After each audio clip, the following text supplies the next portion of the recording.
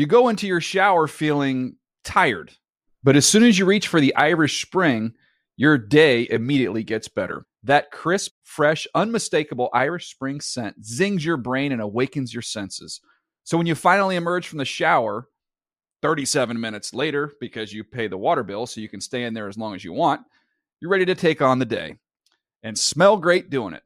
Irish Spring Body Wash and Bar Soap. Fresh, green, Irish. Shop now at a store near you. LASIK, LASIK.com. Have a ton of questions about LASIK? You're not alone. That's why we created LASIK.com. One place where you can go to find every answer to every question on your mind. Like, how much does LASIK cost? How long does recovery take? How do I find a doctor? If you've been thinking about LASIK, go to LASIK.com now. Yeah, LASIK.com. Easy to remember, so you know where to start. LASIK, LASIK.com. Getting ready to take on spring? Make your first move with the reliable performance and power of Steel battery tools. From hedge trimmers and mowers to string trimmers and more, right now you can save $50 on select battery tool sets. Real Steel. Offer valid on select AK system sets through June 16, 2024. See participating retailer for details.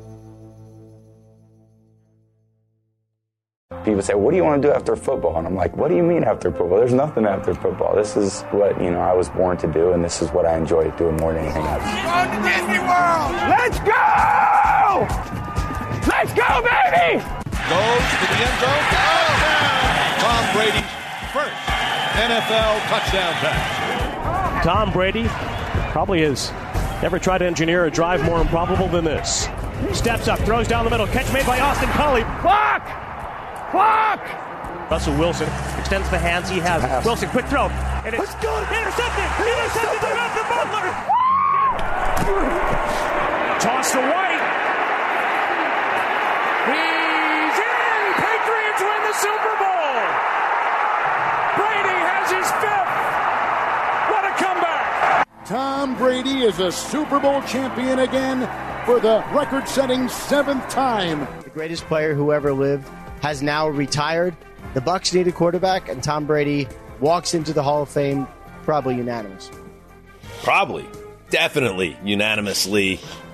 Tom Brady has ended the greatest career in the history of the NFL. That's coming from a Jets fan. 22 years, a run of dominance both statistically and as a team competitor, a guy who went to 10 Super Bowls, won 7 of them. And, boys, as we begin a very special edition of the Around the NFL podcast, Dan Hanzus with Mark Sessler and Greg Rosenthal.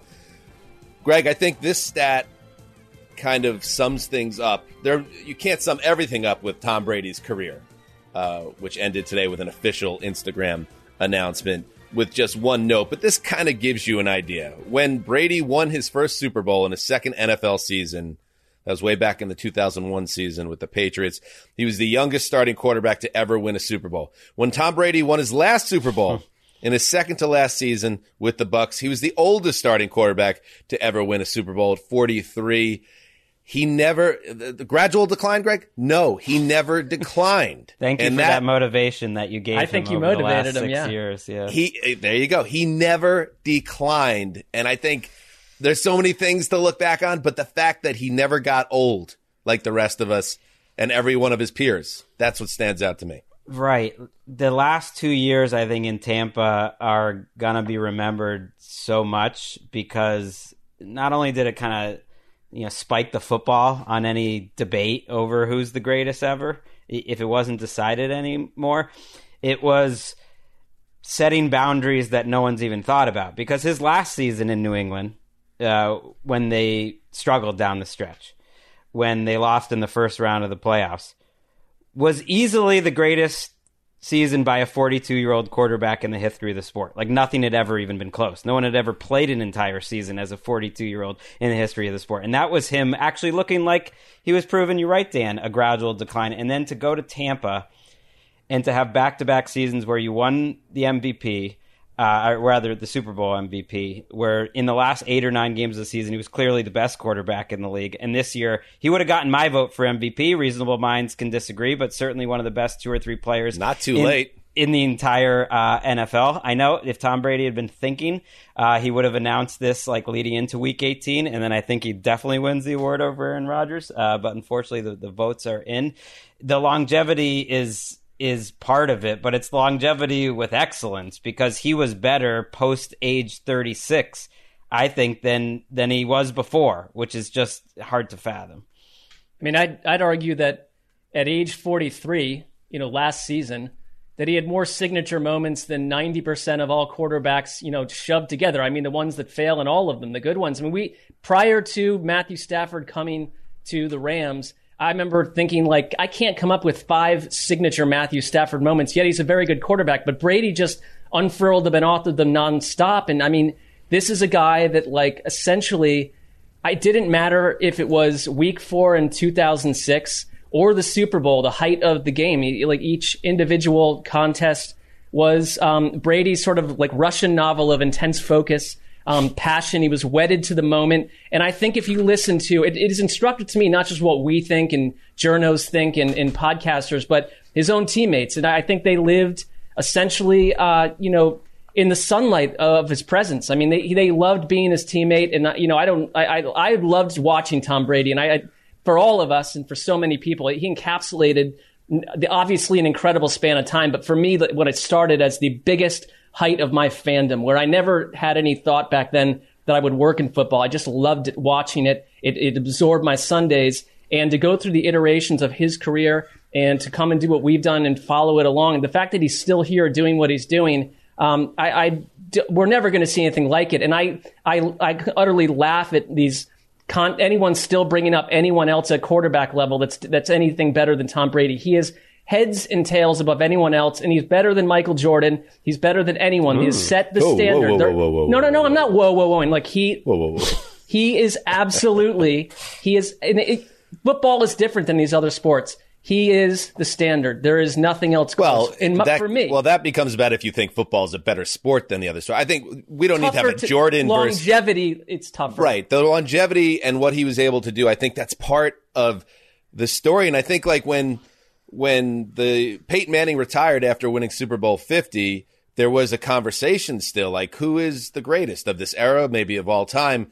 And then Brady went on to play 6 more years. And it was like those 6 years were Hall of Fame level years. Here's a little bit from Tom Brady and his Instagram message after, it's almost started to become a little bit absurd, the Saturday reporting by ESPN, and then it was hanging out there. If this would have carried on too much longer, it would have started to feel weird. So I'm happy that if Brady really was walking away, it didn't drag out too much longer. Here is the official statement, or a part of it, from Brady. "This is difficult for me to write, but here it goes. I am not going to make that competitive commitment anymore. I have loved my NFL career, and now it is time to focus my time and energy on other things that require my attention." One of the things, Greg, also about Brady's incredible career was that for so much of it, he was public enemy number one because of his success, because he had so many things in his favors. The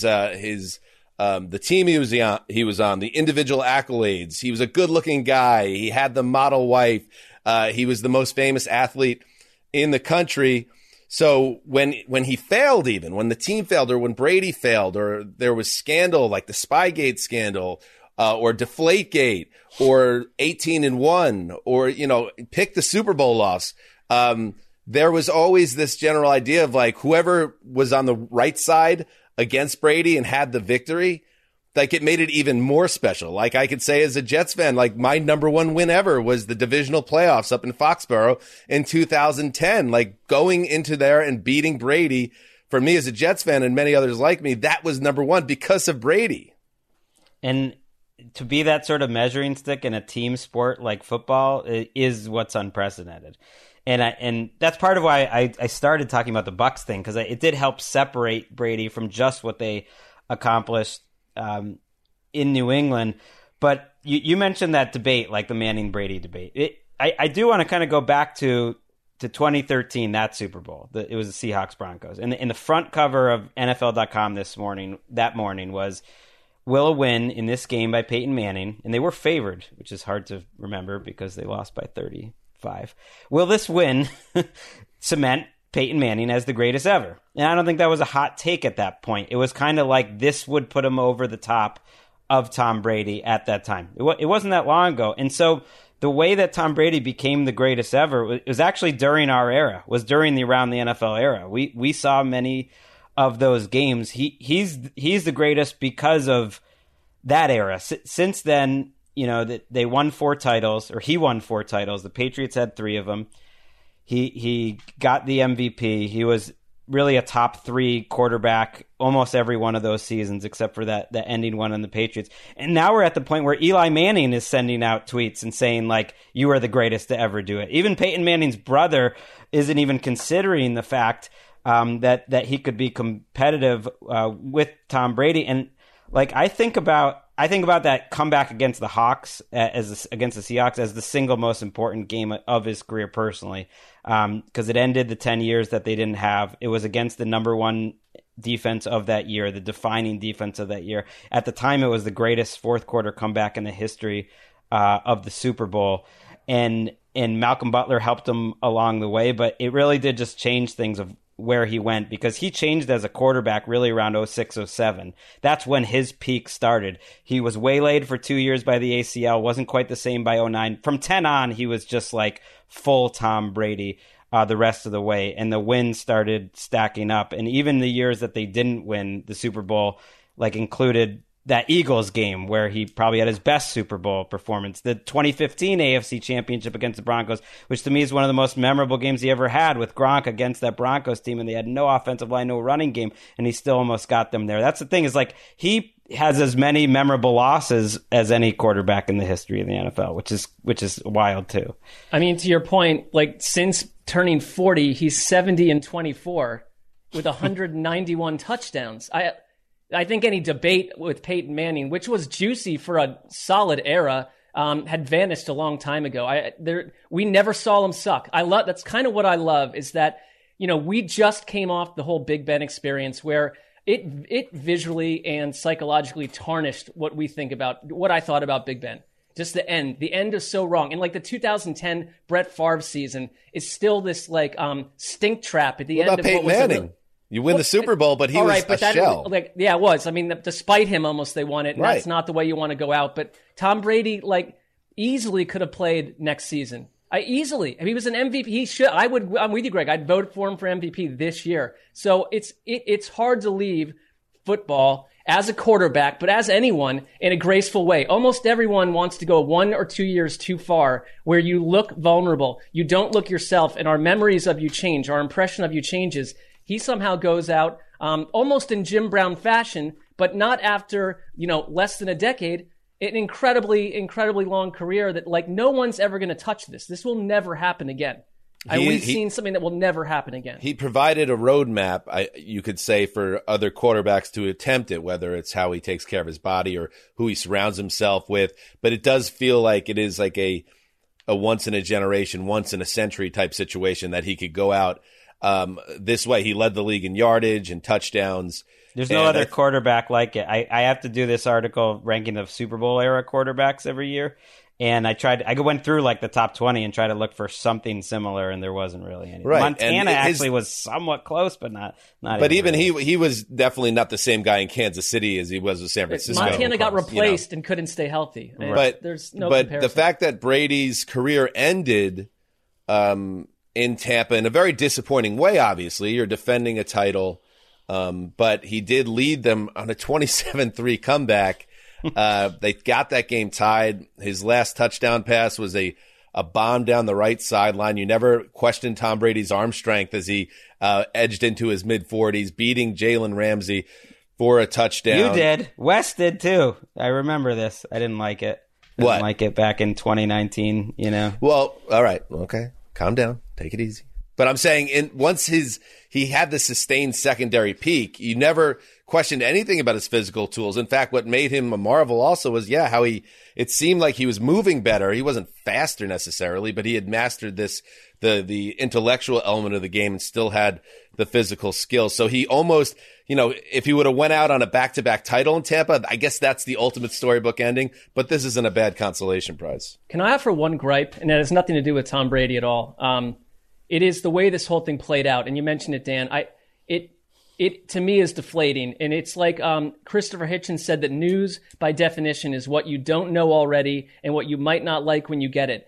I really am a little, I know this is they're all part of our business, but the breaking news culture that we have where this thing, if there was ever a player to not go, skirt around the idea of honoring how Tom Brady would leave the game, but to have this thing break the day it did, takes the air out of the balloon, and probably completely disrupted the way Brady would have wanted to do it and forced him to do it today because you're right. It's lingering. It's weird. We've got to get an official statement. It's one example of can we chill? Can we ever chill and let someone go out on this is one guy that deserved to go do it his own way. And instead it's I've got to get my news flash out there. Super tedious.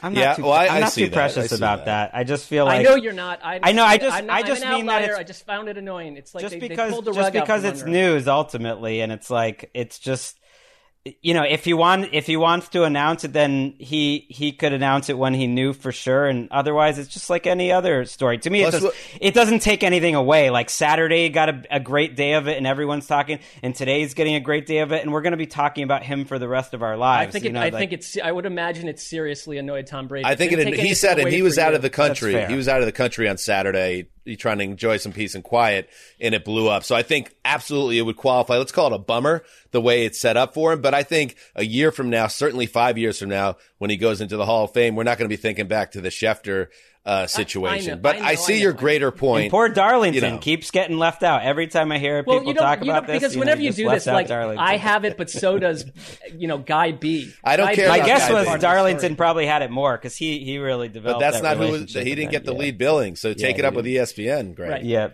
I do appreciate though. Tom knew we were taping today. He let our podcast be better by doing it this morning.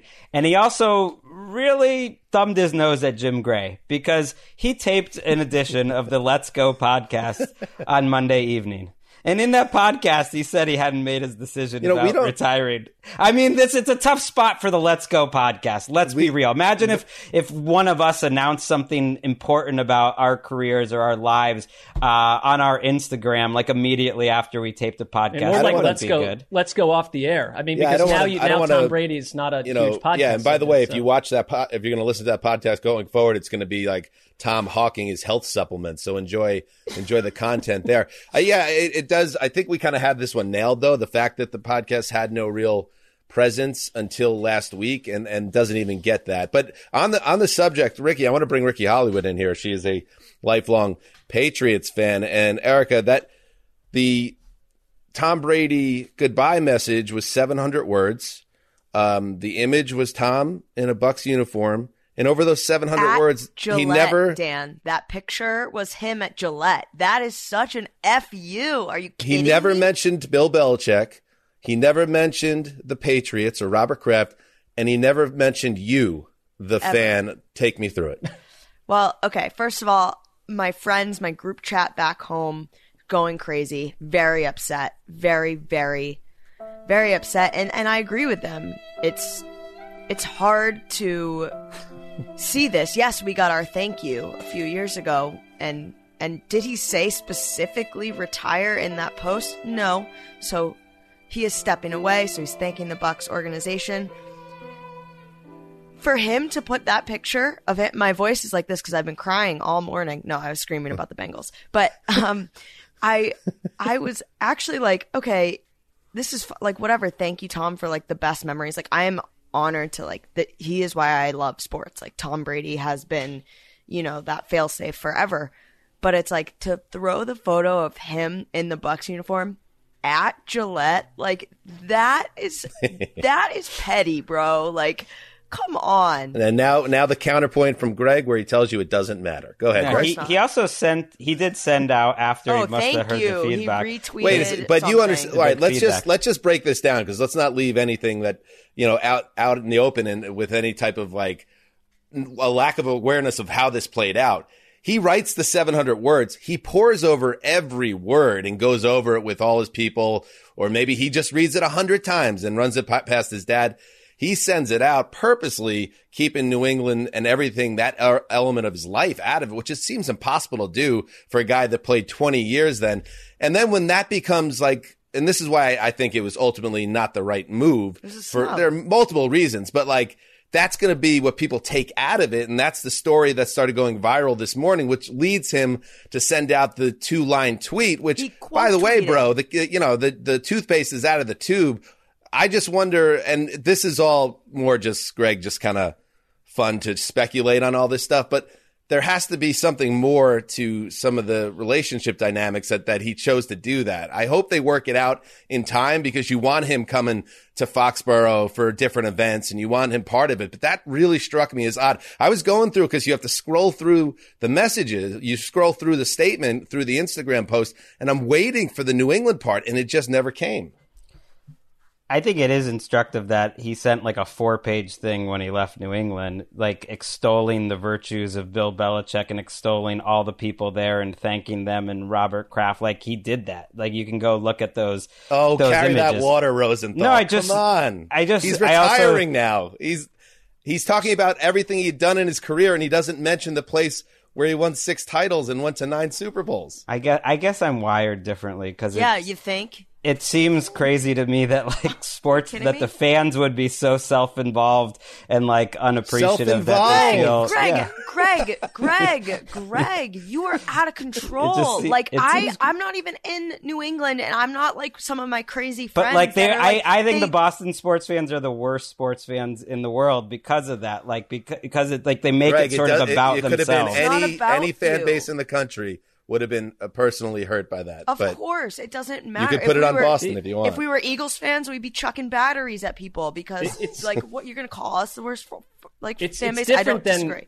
It's different than an actor, finally after many years winning like an Academy Award and thanking his second wife, but ignoring his first wife who he divorced. Like this is where his career was built. I do think that to Dan's point, that was a meticulously thought out message. And so he meticulously thought out leaving New England, not in it. He did. He was in New England in the freaking photo.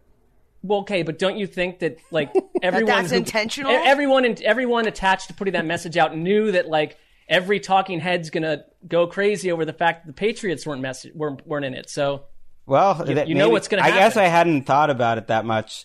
But maybe that's like what's helped make Tom Brady, Tom Brady, like I guess I'm at the point think you're right. where like that's what made him great. But I also just don't think like this one statement, it's when everyone is paying attention rightfully. And sure, it does, It deserves some attention. The way he has spoken about Belichick this season, the fact that they spent 25 minutes in the locker room, just the two of them after that week 4 game, and the way that they spoke about each other after that and throughout the last 2 seasons, to me, like that means just as much, or like it, like, you know what I mean? Like, doesn't that? So you're saying that it was an oversight? I don't. No, not an oversight, but just you can take it all in, and like I take those words that he said throughout the last 2 seasons, the previous statements, and I take the fact that he left him out here maybe because he's a competitor. You're right, like, and that's all part of like the package. Who gave Patriots fans, including myself, like the greatest joy of like a sports fan that you would ever have. So it just seems weird on the day that you're celebrating him personally to worry too much about that. Like all that sort of past. I mean, I totally get that. And I think a lot of people, on Reddit and Twitter are going to be like, oh, Erica's a sad Pats fan just crying about it. It's like, this guy gave us 20 of the best years that we will ever have. And everybody in the league is lucky to see that. And he was been on my favorite team, besides Jets fans and other fans that have lost. But listen, we are lucky to have witnessed this type of greatness. So am I thankful? Is Boston so thankful and appreciative? Yes, there is no argument about that whatsoever. People were rooting for him as a Buck because they love Tom Brady so much. But yes, was this a snub and was this intentional? My point is he was gone 2 years ago, and we're going to have the rest of our lives for him to say nice things, and they'll have a Hall of Fame He speech. stiffed the Patriots. There's no way around it. There's no other way. But that also, I don't want to say that that's where we should be like dwelling on this conversation. No. I just thought it was interesting. We spent about 10 minutes on it. 10 minutes? Well, I think you played a role in that, Greg. I think that the bigger picture still, obviously, I mean, I just want to read another thing. He's one of those guys where the numbers just blow you away. He finished with a 243-73 regular season record, 35-12 in the playoffs, won 3 MVP awards, selected to the Pro Bowl 15 times. Of course, the 199 pick in 2000. I'll say one more thing. And you're right, Greg. They hold the voting at the end of the regular season, but we can get a little tricky on this one, especially considering who's going to end up winning the award. We can make some moves here. I wouldn't be against it. I just want to hear what Mark is so mad about. He's been very angry to not get in the last 5 minutes or so. No, why keep not? Going. I'm listening. Keep going. I'm hearing what Dan says. I would like to see if Aaron Rodgers wins this MVP. I will be extremely annoyed. He is not the MVP on any level. Not at all. I'm with Dan. I don't know how you do this. Get ready. You rejigger the vote. I know he is because the AP. Reopen the books. I give it to Tom Brady. Blow up the books. Write a new book, and let's just get this right. And everyone can go to the bar and giggle about what they just did, and we won't know how it happened. My last thought on this, and then you guys, please, also, if you have something else to share, because we do have to move on. There's a lot of other NFL news as well, as we look ahead to the personnel carousel and, of course, Super Bowl 56.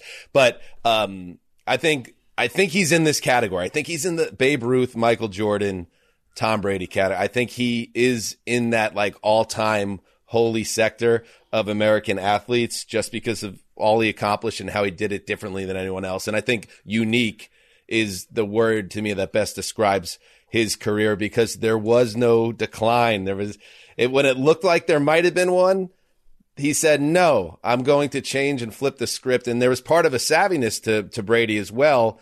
Maybe he would have stayed in a bit of a sustained decline if he was with the Patriots when they were kind of retooling and in a tough spot.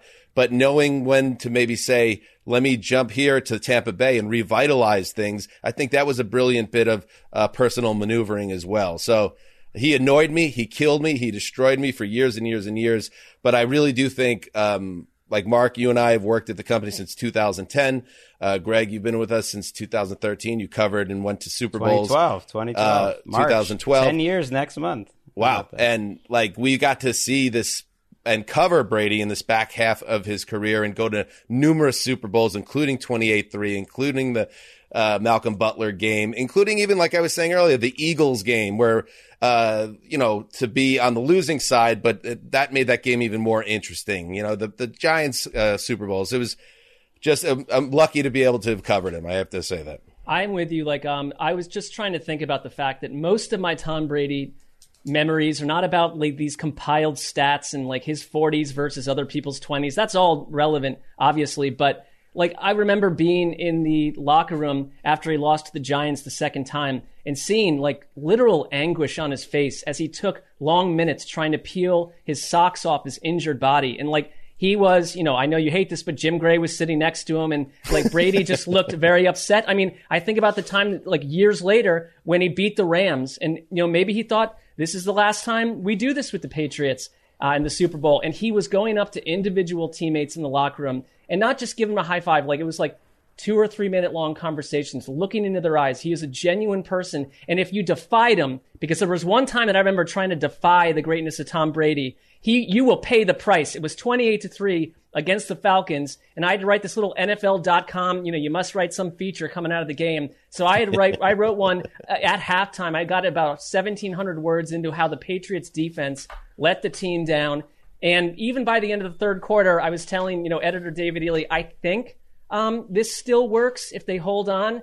And we were both starting to question the concept of it. And as the minutes kept going, I started to realize I had been banged in the biggest of spots. I don't even have a column at this point. I went against Tom Brady, and you pay when you do that. He is on that mountaintop with Babe Ruth and Michael Jordan. He's on the top of it.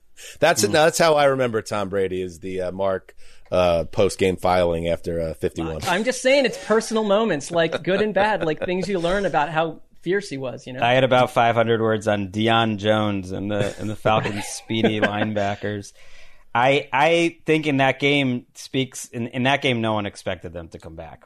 But that game speaks to something Shek wrote, which I totally agreed with, was like the greatest thing in sports is when you expect something improbable on paper to happen from like a truly great player, and it does. And he brought up that Seahawks moment as what he thought was the best moment of his career, and I thought so too. But there's just so many. There's so many others. And football's funny because it is such a team sport. You can't divorce Belichick and Brady totally, and you can't divorce Brady from everything that happened in New England.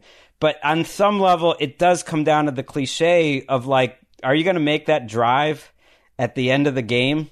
Like, are you going to do it or not? And he will always be the greatest at that. One of the best, and sometimes it did come in loss.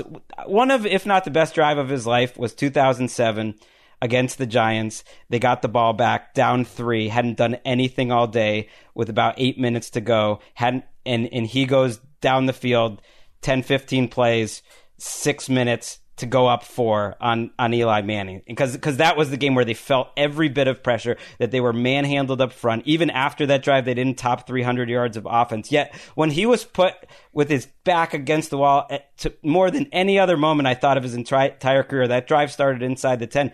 He went down the field and he got that touchdown to Randy Moss to go take the lead and try to be the hero. And it didn't work out for him that day, because the defense didn't finish it off, and that's how football goes. Like he lost his best Super Bowl performance, as you mentioned, against the Eagles. I thought that was his yards. best. But he just kept going back, and he kept going in that position. And even in a game like that Rams game, again, after that interception, when they absolutely needed a drive to get it done, they changed what they did offensively all game. They changed the formation. He knows what the Rams are going to do in terms of adapting. And even on a day that was bad compared to that AFC Championship where he lit up Patrick Mahomes, that's the moment where you have to go make that drive if you're Tom Brady. Everyone expected him to do it. He throws it to Gronk, and he does it, and he adds another Super Bowl. It's just like that guy delivered. By the way, Eli's no dummy. When he comes out today and records a video message saying, "Tom, you're the best ever," he's doing it for Eli because he beat Tom in the Super Bowl twice. Peyton doesn't need to be the best. He said that. Tom's the best because he brings it up. He has the same joke every time. He's like, "Thanks for letting me have a couple." Yeah. And why not? As he should. I know the Bucs would have to cut him, and then there's money issues and all this kind of stuff. And obviously there's so much behind the scenes with their relationship and everything. But like, just part of me, not all of me, is like, I wish he would like officially like sign a 1-day contract with the Pats, and I know how improbable that is, and retire a Remember Patriot. what we talked about like 10 minutes ago? I know. I don't think that's happening. I don't think it is at all. But if it is, that also seems like a move by years. lesser stars or lesser, like they come back like, hey, they were a 5-year career in Atlanta. They went like to Kansas City for 2 years, fell off the map, and then they go back and have that ceremony at like 6 a.m. on a Wednesday with the Falcons. It's like, all right, let's move on. They're going to have their moments. They're going to have their moments together, Ricky. I have no doubts about that. Him and Kraft, there's no and Belichick, grudge and have some doubts. into the future. Have some doubts. We'll see let's see what happens. But I want to ask you guys this: do you think there's any way he comes back?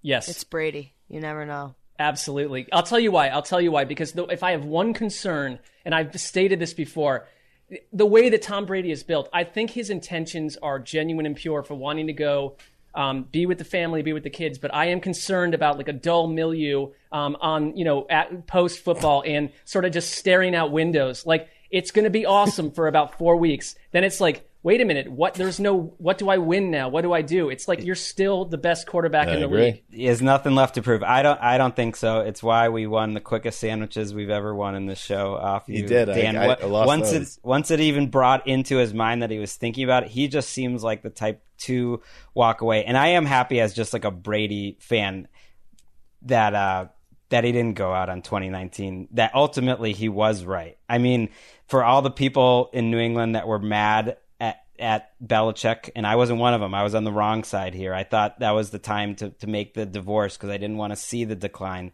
Like, he was right.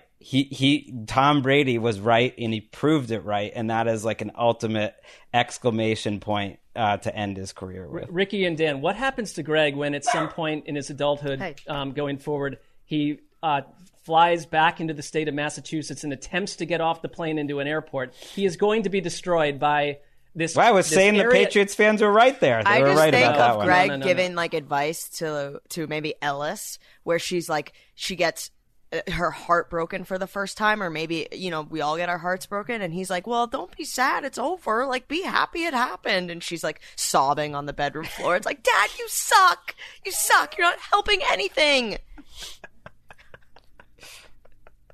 You sound like a 13-year-old girl right now with that so voice. Do you every day. All right, everybody calm down. I know it's an emotional day for Patriots fans across the world. Tom Brady has retired after 22 years. All right, let's take a break.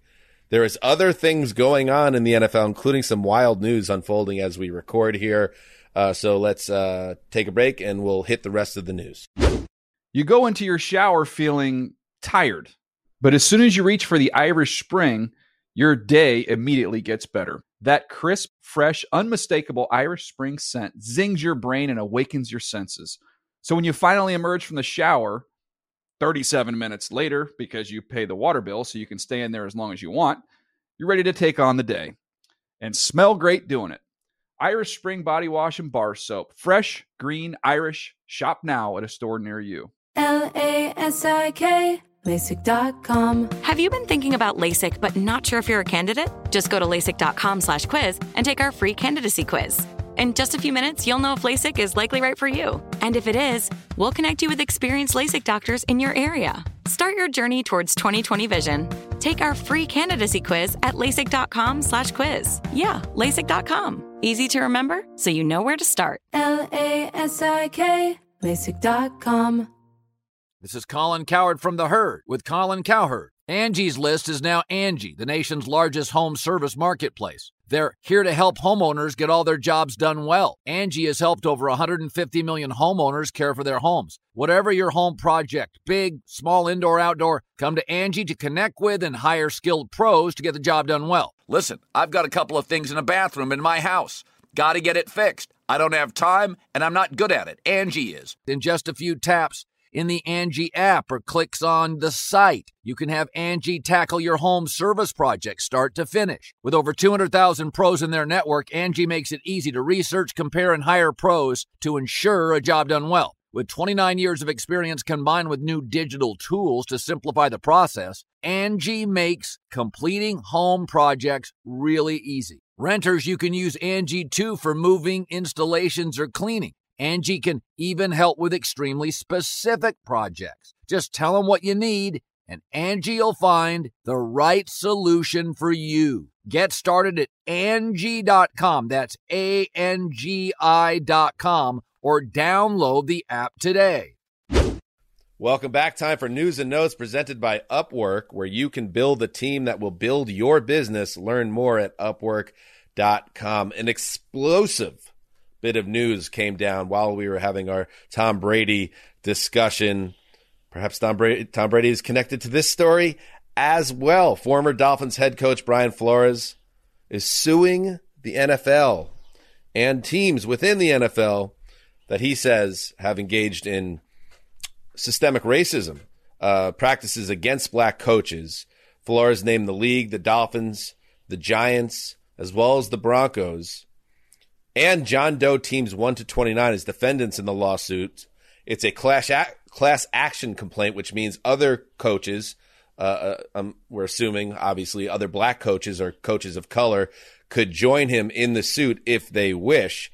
There are some crazy revelations here and allegations.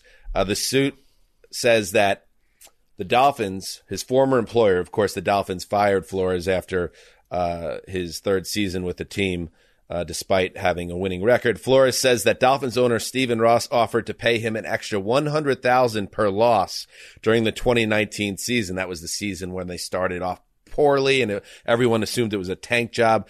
Ross wanted the Dolphins to lose enough games to secure the first overall pick in the 2020 draft. The Dolphins improved that season as it went along, apparently not, or allegedly not to Stephen Ross's liking. Flores also alleged that Ross tried to get him to recruit a, quote, prominent quarterback who was under contract to another team.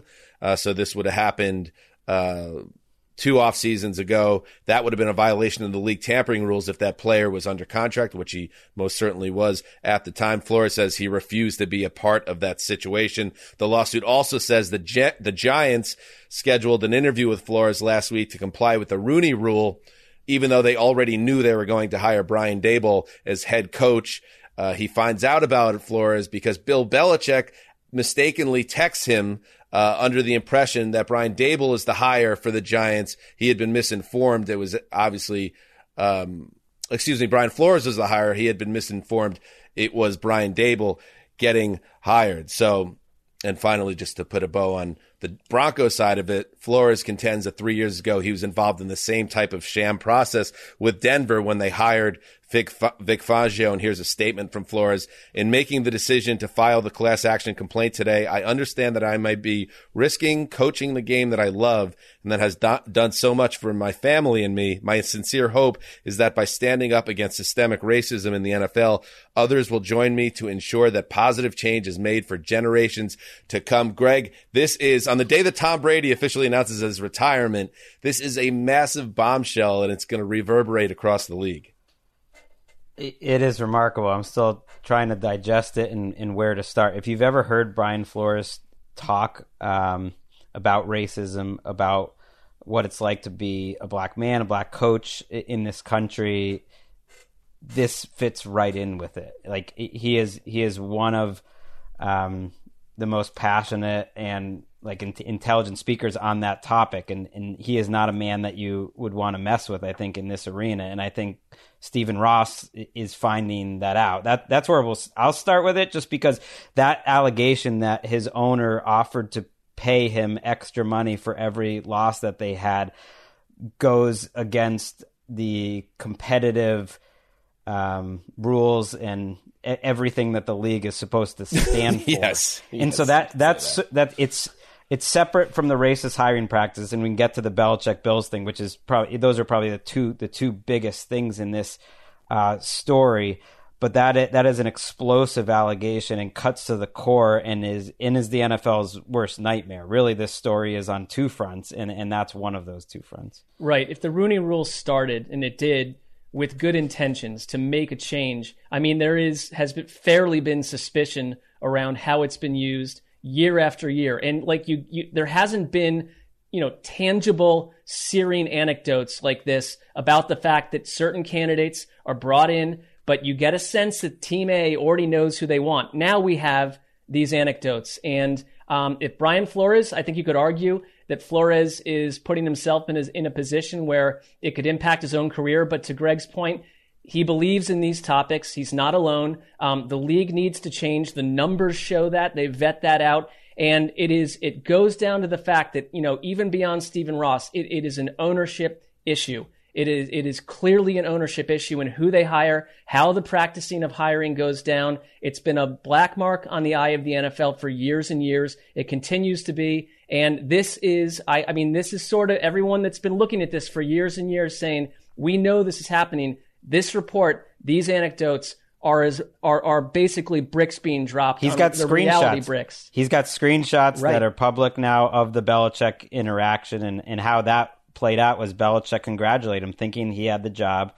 And it turns out that Belichick, and they have Belichick's all of his responses, which is fascinating, that he misunderstood the text that he was getting. That Brian we get to see Belichick texts coming out of this? They're there, Dan. What a story. They're there now. And he said, sorry, I effed this up. I double-checked. I misread the text. I think they are naming Daboll. I'm sorry about that, BB. But and that was before Flores... Right, days before Flores interviewed. I mean, right, and it all checks out because Joe Schoen is the GM who the Giants hired, who worked with Daboll. Basically, they knew when they hired Joe Schoen that they were going to hire Daboll as their head coach, and they had to go through with what Flores is rightly pointing out was a sham Rooney Rule interview.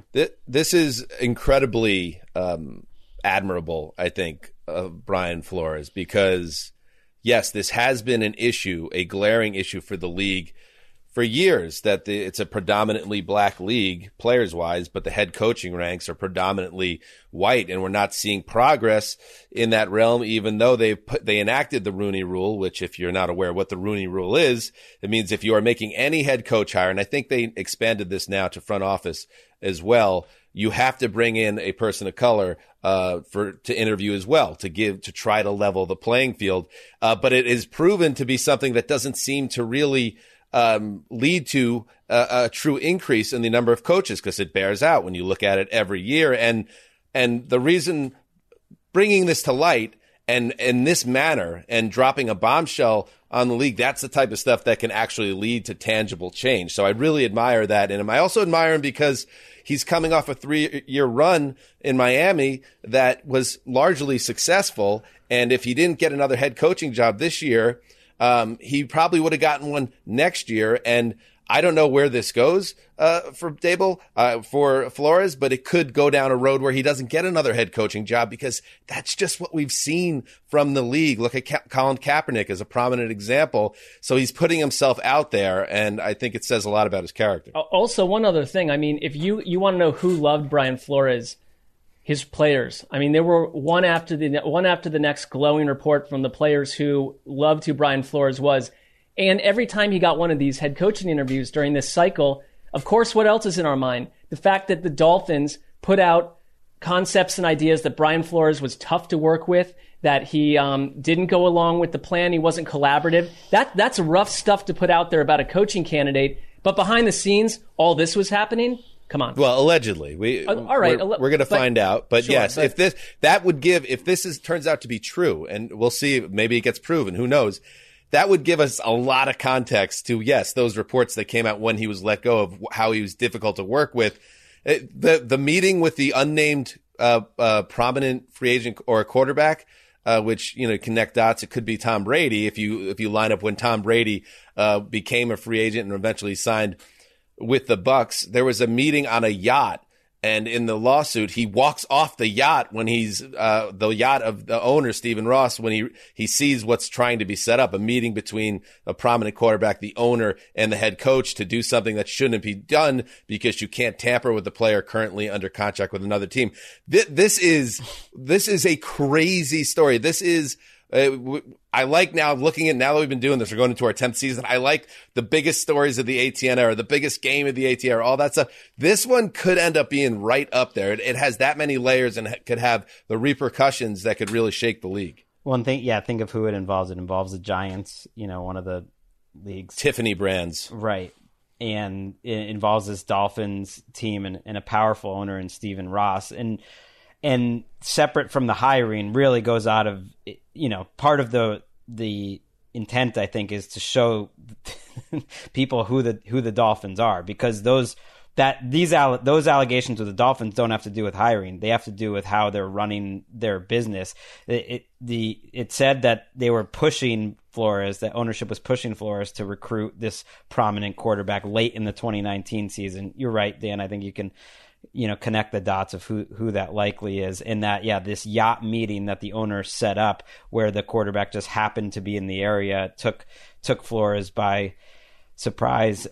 He is currently, Flores, a finalist for the Houston Texans coaching job. He was an interview with the Bears too, in addition to the Giants. So that Texan search is actually ongoing, and he was one of 3 people brought back for a second interview. So that's just one more. I don't think he's going to get that job. I don't know. That's just my feeling, but we shall see. If they hired Josh McCown, which feels like a strong possibility, I think that goes to what he's talking about on a bigger level, in which is more the point. If you read what this suit starts with, in all the stats of the lack of black coaches in the league, that speaks to his point. If Josh McCown gets a head coaching job over him. Whoa!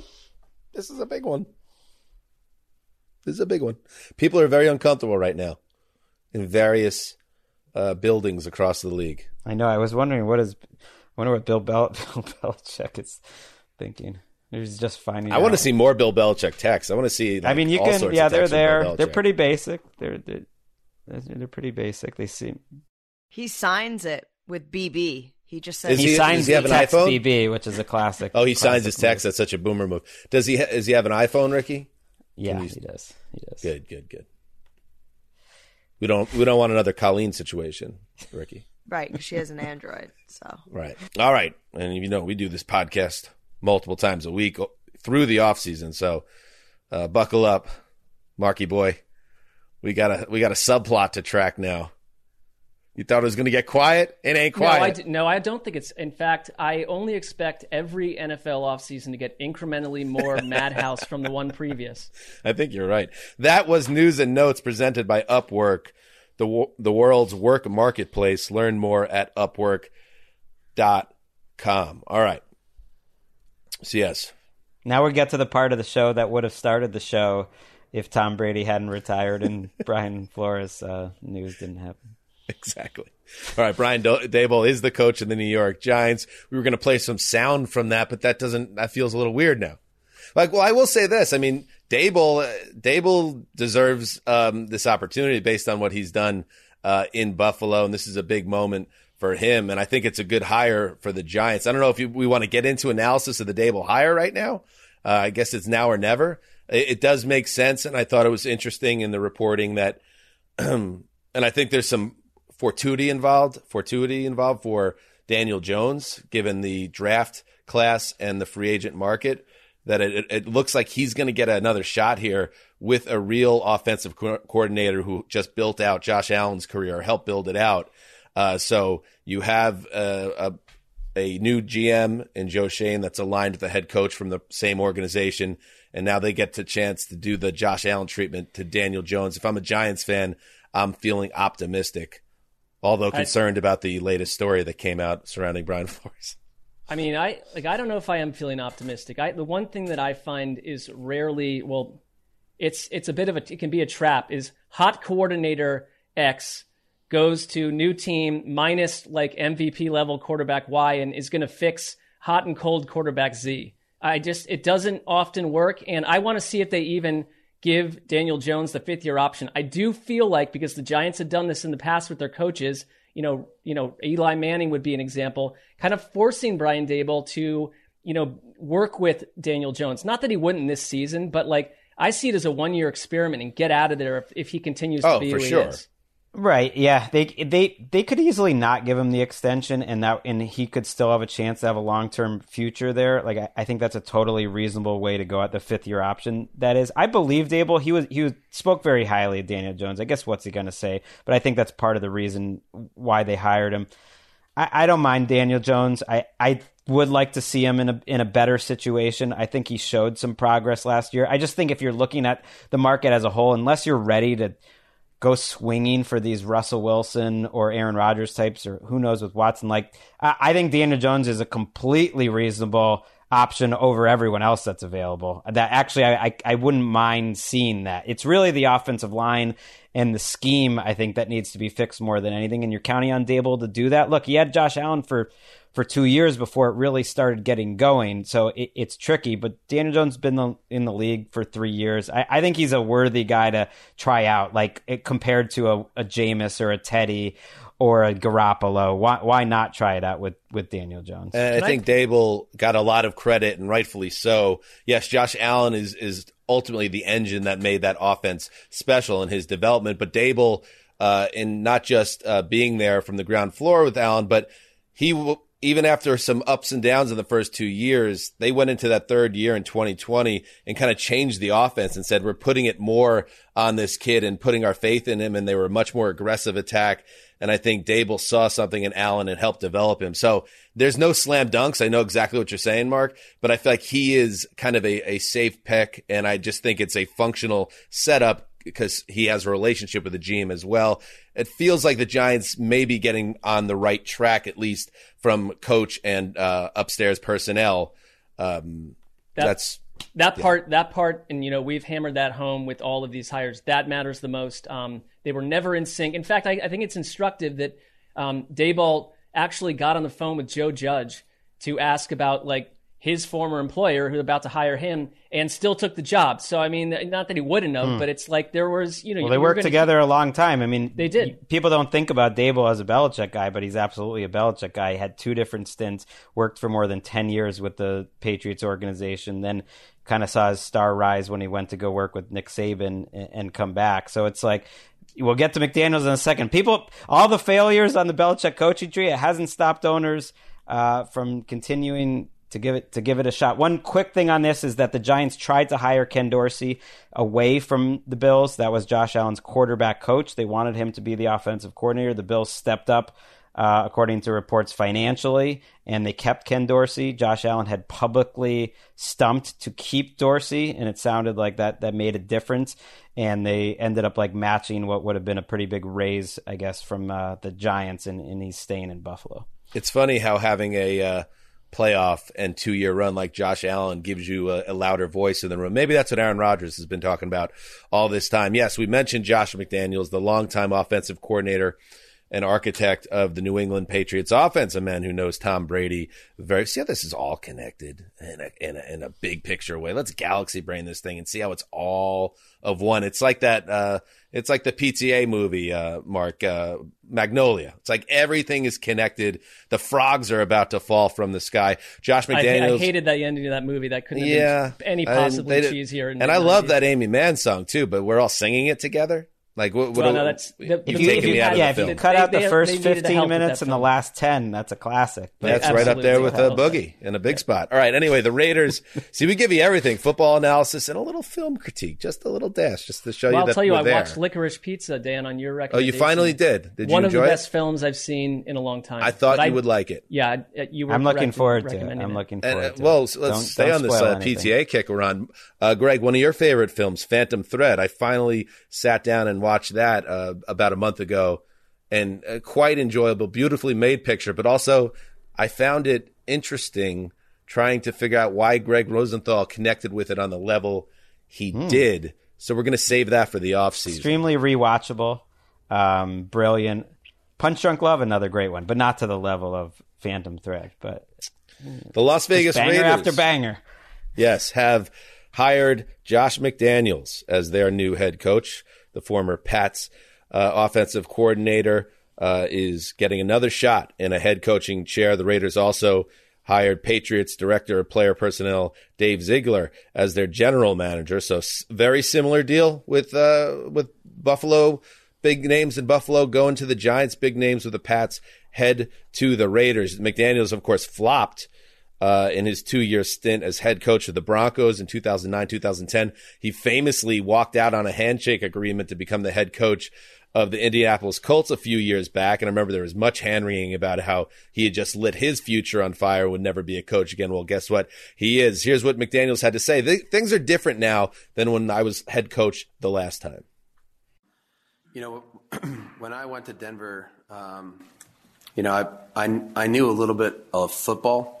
I didn't really know people and how important that aspect of this process and maintaining the culture and building the team was. And I failed, and I didn't succeed at it. And so looking at that experience has been one of the best things in my life in terms of my overall growth as a person, as a coach.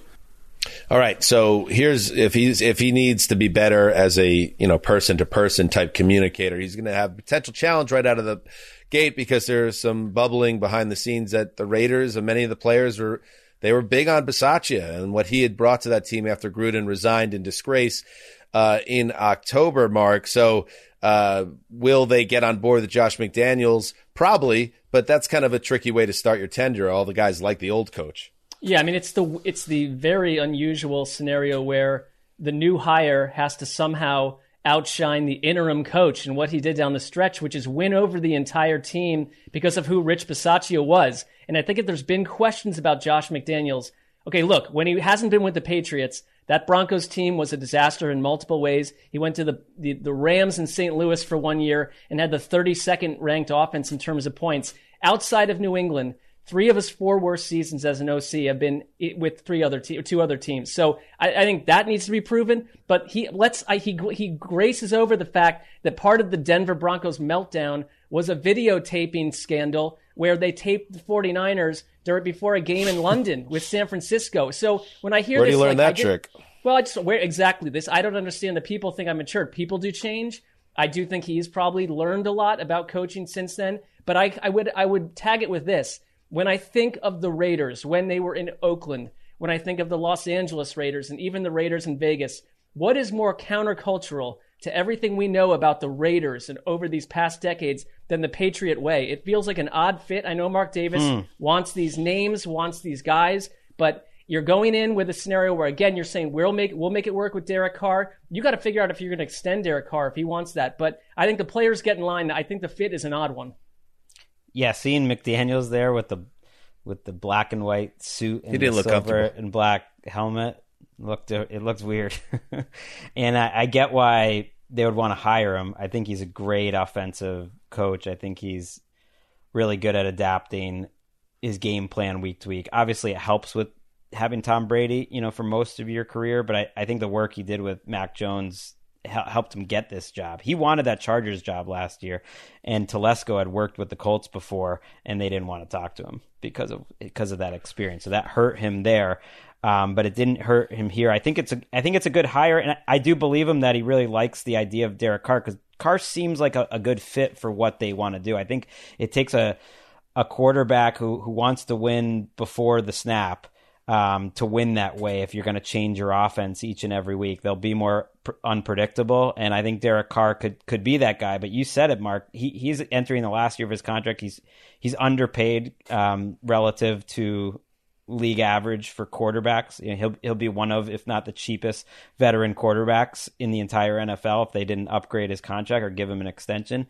And so that's the first thing that he's going to have to handle. And I think it's good that he's going with like another Patriots guy there, Ziegler, because I think one of his biggest problem in Denver was not just dealing with the players, but dealing with his bosses, with his GM at the time and his ownership. And that's what got him blown out there. I mean, you did have a couple of moments. Do you remember there was, I think it was a Monday Night Football game, but I might be wrong, with McDaniels getting to 5-0 and doing these fist pumps, jumping down the sidelines. Against the Patriots. Right. And everyone was like, wow, this is the new boy wonder. And it all collapsed like almost immediately after that. I think that was a Sunday afternoon, if I'm not mistaken, but he was running up and down the field. And one of the bigger, it almost felt like, it almost felt like a parody of an NFL coach celebrating because it was so surreal. It was a bad I think there was there was a Dean Dean scream in there somewhere, as I recall. All right. Well, and by the way, make a decision on Carr and just do it. Either give him the money. I would say give him the money. Yes, give him a new contract or trade him, because guess what? You would get a nice bundle back this particular offseason for Derek Carr, I do believe. And he's a tradable asset. Don't play this out and then maybe tag him or go into some protracted contract negotiation. Like, this seems like a time to make a decision on Derek Carr one way or the other. One quick thing on just the Patriots side of it. I had a great transition set up. It was going to be so good. You can still get to it. I was going to say, speaking of make a decision, the Jacksonville Jaguars, but now it's all lost, Greg. This better be good. It is good. It's the brain drain in New England. I know people have left over the years, but think of who have been the most important people to Belichick in the last 20 years. It's Nick Caserio. It's Josh McDaniels. It's Dante Scarnecchia. Scott Zolak. And it's Ernie Adams. Those are the 4 guys that were there with him basically throughout all the winning. Those 4 guys, and they're all gone. And I do think there's something to that. Has he developed like this next wave of coaches and front office guys to be like the guys? We'll see. Like, maybe he brings back Joe Judge or Flores. Like, those are a couple of other guys. But those guys, Scarnecchia, McDaniels, Caserio, Ernie Adams, like, those were his like 4 horsemen, and they were all gone right now. That's fair. Did that pass muster? Okay. I think it does. That passes. Okay. I think that was good insight on one of the more well-known franchises in football. On the other end of the spectrum, one of the least known franchises in football, not as good. So we got to think it of lost its juice because what did we also, gain? No. What did we lose? I mean, we gained some great nuggets. I'm listening to you guys just go on. It's like we gained great nuggets from Greg, but Dan, I think you're a showman, and your show was you had to kind of do a second run, maybe with not. We need to start, doing the Zoom thing since we're still taping remotely, where it's like I press my hand raised, so I need to like get in one more thing. You guys, we've not to ruin the flow of the show. Oh, another one like that. And now we got her coming in. Yeah, but we got minute 89 here. You guys just have talked so much that I need to insert a break right here. That old man retired, and then an atomic bomb was dropped on our league. It's not our fault. And then Greg had that take about New England, so let's take a break. You go into your shower feeling tired, but as soon as you reach for the Irish Spring, your day immediately gets better. That crisp, fresh, unmistakable Irish Spring scent zings your brain and awakens your senses. So when you finally emerge from the shower, 37 minutes later, because you pay the water bill so you can stay in there as long as you want, you're ready to take on the day. And smell great doing it. Irish Spring Body Wash and Bar Soap. Fresh, green, Irish. Shop now at a store near you. LASIK, LASIK.com. Have you been thinking about LASIK but not sure if you're a candidate? Just go to LASIK.com/quiz and take our free candidacy quiz. In just a few minutes, you'll know if LASIK is likely right for you. And if it is, we'll connect you with experienced LASIK doctors in your area. Start your journey towards 20/20 vision. Take our free candidacy quiz at LASIK.com/quiz. Yeah, LASIK.com. Easy to remember, so you know where to start. LASIK, LASIK.com.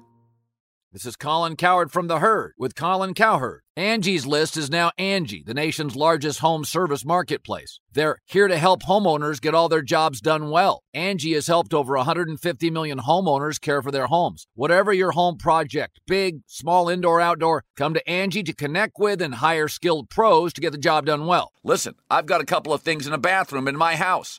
Got to get it fixed. I don't have time, and I'm not good at it. Angie is. With just a few taps on the app, you can have Angie tackle your home service project start to finish. With over 200,000 pros in their network, Angie makes it easy to research, compare, and hire pros to ensure a job done well. With 29 years of experience combined with new digital tools to simplify the process, Angie makes completing home projects really easy. It's your one-stop shop. Angie can help you find the best price for your project by comparing quotes from multiple pros in just a few taps, or book services at an upfront price based on local data. They get the difficulties that can come with home projects. They get it. Why not make it as simple as possible? Get started at Angie.com. That's ANGI.com,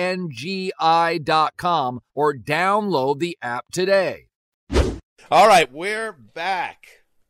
Speaking of something, blah, blah, blah, sports, the Jacksonville Jaguars, their winding search for a head coach continues. They will conduct a second interview with former Eagles head coach Doug Peterson. Peterson was in the building like a month ago and had, according to Bert Breer of MMQB, trepidation over the setup in Jacksonville. Implying there might be, heat around somehow Trent Baalke still being the GM there. We heard a similar thing about Byron Leftwich, who at one point looked like he was going to get the job, but he supposedly didn't want to be involved with Trent Baalke as GM. There's also Rich Bisaccia is in the mix. He looked like he was going to become the special teams coach of the Bears, but then the Jags were like, hey, bro, you want to come in? You want to maybe be the head coach? We're up to, I think, 10 double-digit head coach interviews now, with Peterson now being the guy that makes some logical sense. But, Mark, for a job that is on some level as alluring as being the head coach of, I know now it feels like it's a little bloom off the rose, but there shouldn't be, Trevor Lawrence, a transcendent prospect, nobody seems to really be running toward Jacksonville to get a big chair. That's how it feels.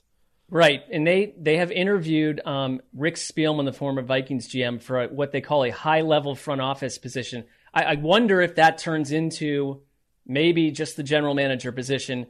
If this Trent Baalke, I don't know him personally, obviously, but I can't really recall a more universally dislike individual in terms of reports, Well, but beyond the Houston that, front office, maybe there's a Okay, well, competitor, that's fair. but they're That's- kind of in the same tree. It almost feels like now. Trent Baalke also went away for a long time, and then he's come back, and he's still very unpopular. So it's enduring, but it goes against what we're talking about, the marrying two people that can work together. And the one thing I think about Shad Khan, early on in the Jaguars run, it was like, this team's innovative. They're into international football. They want to be collaborative, blah, X, Y, and Z. There was even though they weren't winning, it was like you can sort of see it, and it's maybe revolutionary. But they keep getting this wrong over and over. And it just seems to me, if you're onto your multiple head coach and GM, have you not figured out the unification of these two positions? If you look around the league, that's where it works over and over. And instead, they've got a guy in there that people dislike openly, report after report, trying to shove a head coach to work with him.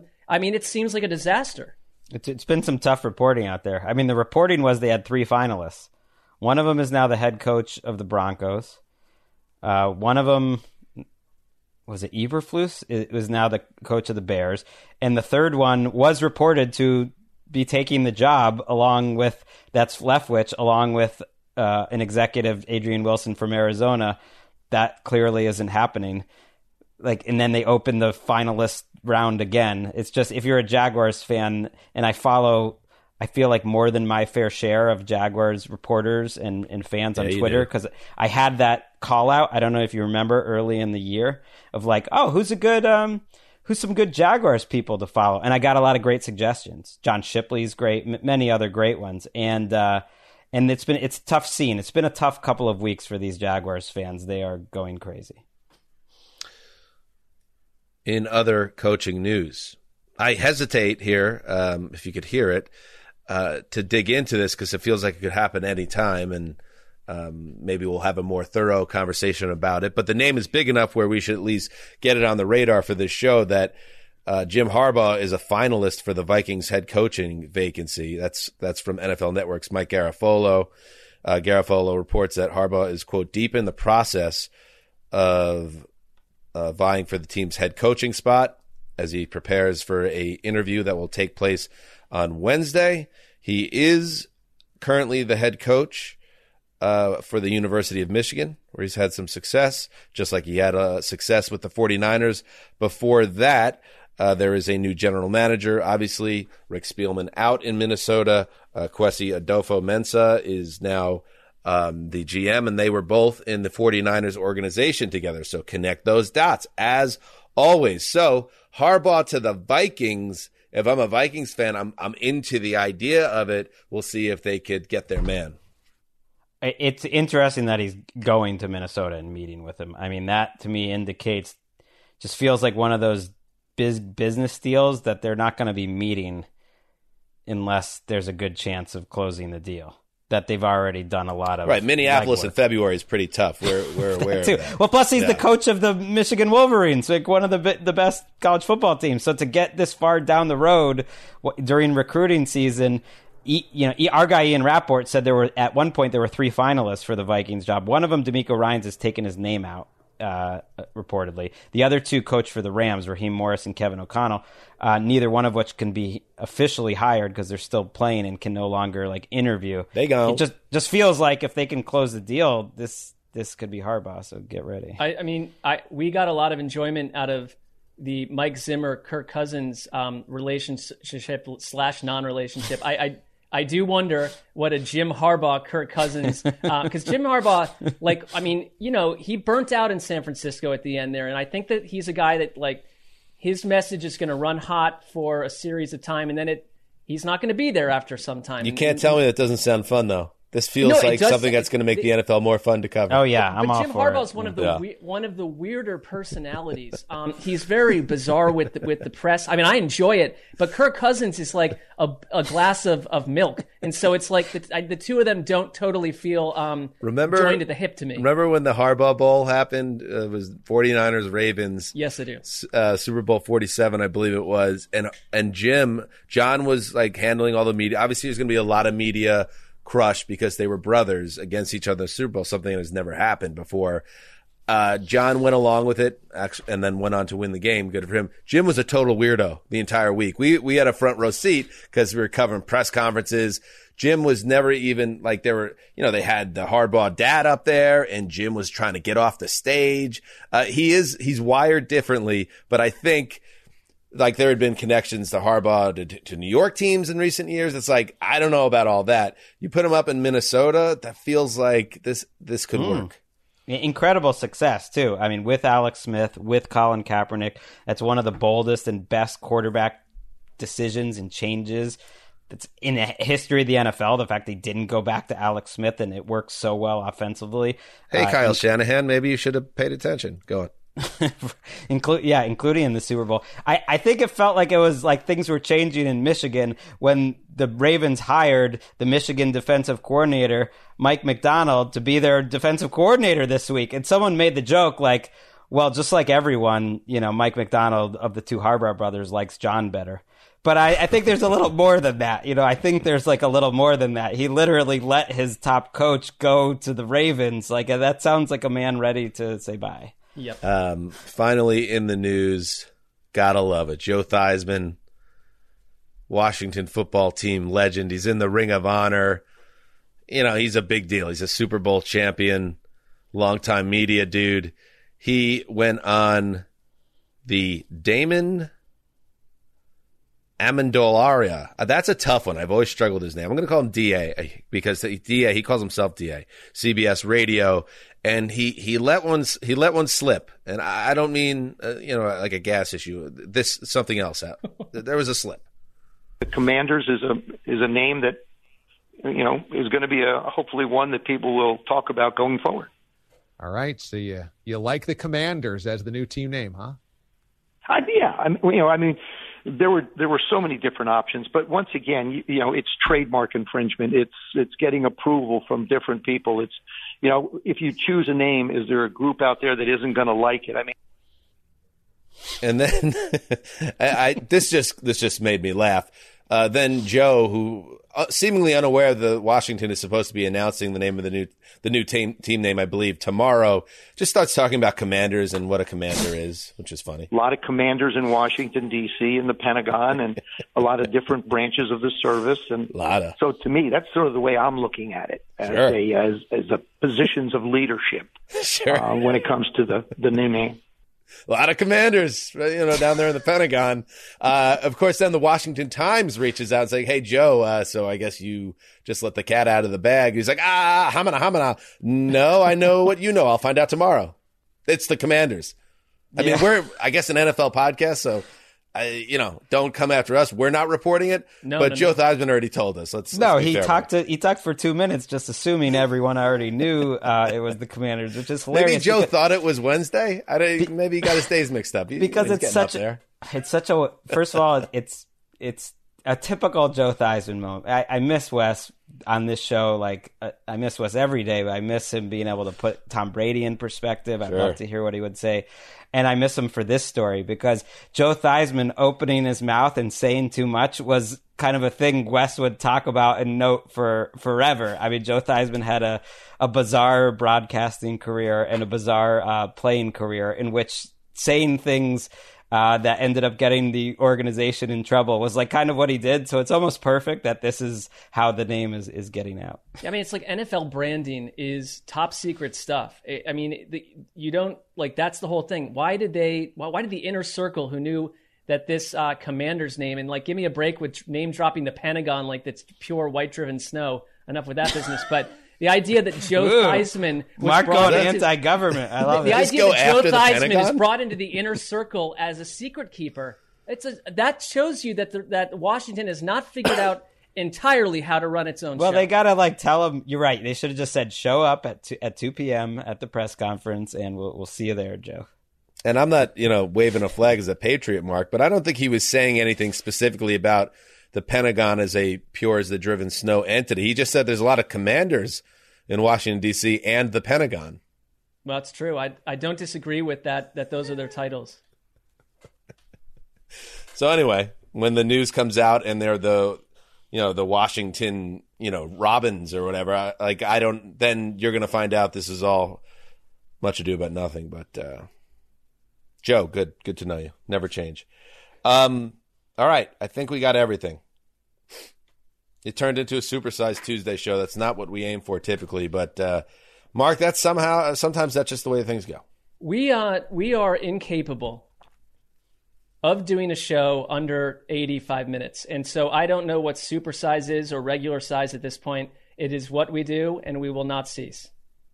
You sound enthusiastic about the product and the podcast and being a part of it. No, I'm claiming more fact that we keep talking. We continue like, hey, we'll be a nice tight 45 minutes today. And then another 40 minutes goes on top of it. If they listen and enjoy it, I'm happy that it's that long.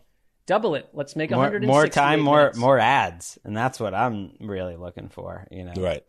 Someone getting rich. Some commander in the Pentagon Bingo. is getting that guap. I still want to know what Mark was so mad at during the Brady back and forth. But I think it was just generally my opinions. I think that was I don't even, at this point, I don't even remember back that far. So it was 2 days ago in Mark's defense. Tom Brady retired. That's such old news now. No, dude, you're still recording that same episode. Oh, really? All right, we'll be back Thursday. I think it's our annual "Don't Say the Super Bowl" episode. We will not utter that phrase on Thursday's show, but we will be talking about something, presumably, and it will take about an hour and a half to do so. Until then, I think we can do 45 on Thursday. Mark. No, see, this is what I'm talking about. It's not that I have any issue, Dan, with the actual length of the show. It's this mystical conceit we go in with that. It's I'll tell someone I'll be somewhere in an hour, and then I'm 45 minutes late because the show is 187 minutes long. Right. Who you got? Who are you meeting up with later? Right. What's going on? Where are you going? I've learned to say that I can meet no one ever now. That's my new. I've learned by now. You're conflicting. Yeah, where are you going? I have learned by now. And would you end the show? Just take us, just let's go. All right, until Thursday. Heed the call.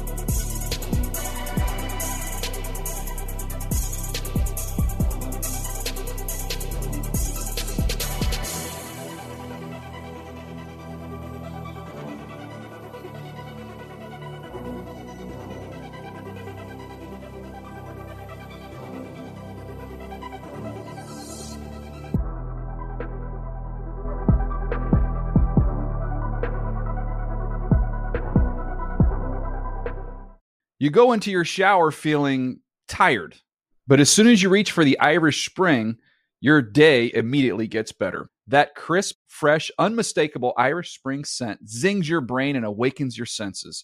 So when you finally emerge from the shower 37 minutes later, because you pay the water bill so you can stay in there as long as you want, you're ready to take on the day and smell great doing it.